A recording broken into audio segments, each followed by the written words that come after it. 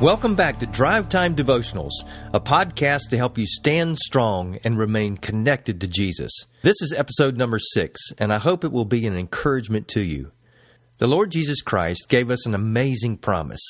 If we will ask the Father and keep on asking in alignment with His will, He will give us all that we need. When we seek Him and keep seeking Him for His help according to His Word, He will lead us to His answers. When we knock and keep on knocking, He will open the doors that He wants us to enter, and He will close the doors that are not right for us. So when is enough enough? How long do we ask? Do you remember when you were a kid and all you could think about was that gift you wanted for your birthday or Christmas? Maybe it was a bike or a doll. For me, it was a drum set from Sears that included a Ringo Starr wig. Yep, I became a Beatle. What did you do to ensure you'd get that dream gift? You pestered your parents to death. I bugged my poor mom every day about my Christmas dream, that drum set, probably beginning in early October. I was sure that I knew what was best for me. Funny how I never considered how me banging on a drum set in our home might not be the best thing for the other 5 residents.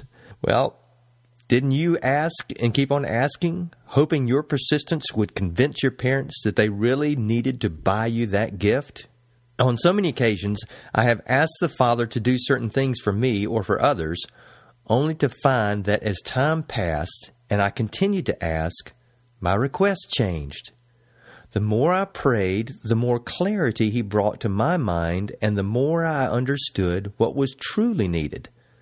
The more we grow in dependence on the Lord, the easier it becomes to discern how the Spirit is leading and what we should be requesting from the Father.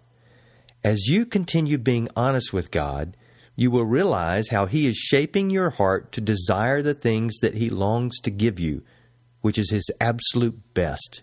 He will open the eyes of your heart to see more and more of Him and His will for you. If you are fine on your own, let's say with a problem at work or school, you'll simply land on the solution that works for you, and then you'll go for it. But if you are living in dependence on the One who knows all things, you will incorporate Him more and more into your plans and your problems to seek His answers and to have Him open the right doors. Aren't you tired of kicking in doors for yourself? Wouldn't you rather learn to wait for the Father to open them for you when the time is just right? In expressing our absolute need for God to help us, the Apostle Peter encouraged all of Jesus' followers to stop acting independently and instead to cast all their anxieties and concerns on God. The word for cast is very literal. It's what you do when you throw your clothes on the bed. Why are we instructed to throw our burdens on His shoulders? Because He cares deeply about the things that weigh His people down. This is found in 1 Peter chapter 5, verses 6 through 7. God is the only one qualified to relieve your burdens, so He instructs you to throw them on Him as you are praying, and to keep on throwing them on Him as you keep on praying. One of the most astounding truths in rescuing His people from sin, death, and hell is that we now have direct access to the Father. In Christ, direct access is a radically new concept. God visibly demonstrated to the Jews, through how the temple was arranged, that His holiness was unapproachable for humans. You may know there was only one room in the temple, called the Most Holy Place, and that's where God's presence was always visible. By day, there was a plume of smoke that hovered over this room and towered up into the sky. By night, it was a column of fire. In God's law, He gave the command that only one person could ever enter this room once a year, and that was the high priest. However, he couldn't go in whenever he wanted to. He could only enter one day each year for a very specific reason. This day was called Yom Kippur, which means the Day of Atonement.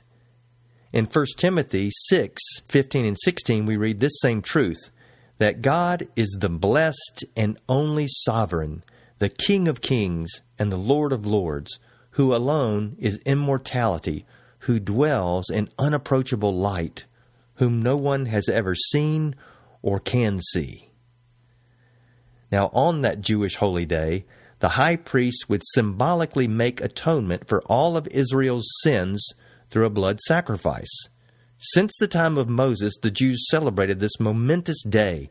Jewish tradition says that the high priest was so fearful of entering into this room where Jesus dwelt that they tied a rope around his ankle so that if he did something wrong and God struck him dead, they could drag his body from the room. They knew that if anyone else entered the most holy place to retrieve the body, they too would be struck dead by God. That might sound harsh, but God was demonstrating the truth that he is completely holy and thus lives in unapproachable light. That is his holiness. The purpose of the Day of Atonement was to point to the day when God would atone for the sins of his people through the blood sacrifice of his Lamb, the Lord Jesus Christ. The power of Jesus' sacrificial death was demonstrated in a very visible way to the Jews when Jesus breathed his last breath on that sacred Friday afternoon. In Matthew 27:50 and 51 it says, "And Jesus cried out again with a loud voice and yielded up his spirit. And behold, the curtain of the temple was torn in two from top to bottom, and the earth shook, and the rocks were split." The gigantic curtain that served as the door into the most holy place was now opened up for anyone to enter. God demonstrated to the world that through his Son's sacrifice, people could now have access, direct access into his presence, but only through accepting that Jesus is the Lamb of God that atones for the sins of those who believe. In Hebrews 10:19 through 22, this astonishing new reality is described.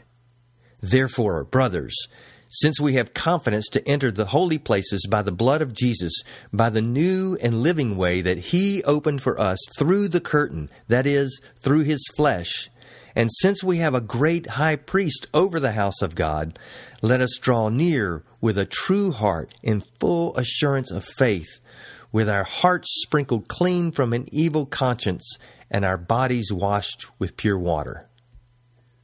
We get to draw near to God. In Christ, we have absolute confidence, even though we can't see him, that we are praying directly to God and he is listening to our every word. Our confidence is in Jesus, not at all in ourselves. Only sinless people can be in the presence of God. You and I certainly are far from being sinless, practically speaking, but we most definitely are sinless positionally. Jesus has atoned for all of our sins, and we therefore stand before his Father and ours, covered in Jesus' righteousness, in his holiness. Have full assurance that when you pray, you are speaking directly to your Heavenly Father, just as if you were standing right in front of him, not quibbling and terrified like Dorothy and her friends were when they stood before the powerful Oz. Rather, it's like a dearly loved child sitting on their father's lap because Father adores them and because they trust him so completely. Another amazing truth is that our prayers are not lost in space. God not only hears us, he also captures our requests, confessions, and praises. Here's the indelible picture from Revelation 5:8. And remember, this is coming from the old Apostle John. "And when he had taken the scroll, the 4 living creatures and the 24 elders fell down before the Lamb, each holding a harp and golden bowls full of incense, which are the prayers of the saints." Our prayers are forever captured in golden bowls of incense. Our prayers are like a sweet aroma in the Father's nostrils. Revelation 8:3-4 gives us the same image. What a picture! Shouldn't that reinforce our desire to want to pray according to the will of God? If our prayers are that precious to the Father, we can strive to do better, much better. We can learn to pray in truer alignment with how God wants us to pray, using his way and his words. How could you possibly go wrong praying to the Father according to the pattern of prayer that his Son gave to us? So in the next episode, we'll discover how to use the outline for praying that Jesus gave to us in order that we can understand how to ask the Father for what He wants to give us. But let's be perfectly clear. We are not learning how to manipulate God to get what we want. Praying the way God wants you to pray isn't the end goal. Our praying is all about developing an intimate relationship with our Father, His Son, and the Holy Spirit. Seeing God answer our prayers is about building up our faith in Him as we watch Him work in and through us to bring about His kingdom in a broken and dark world.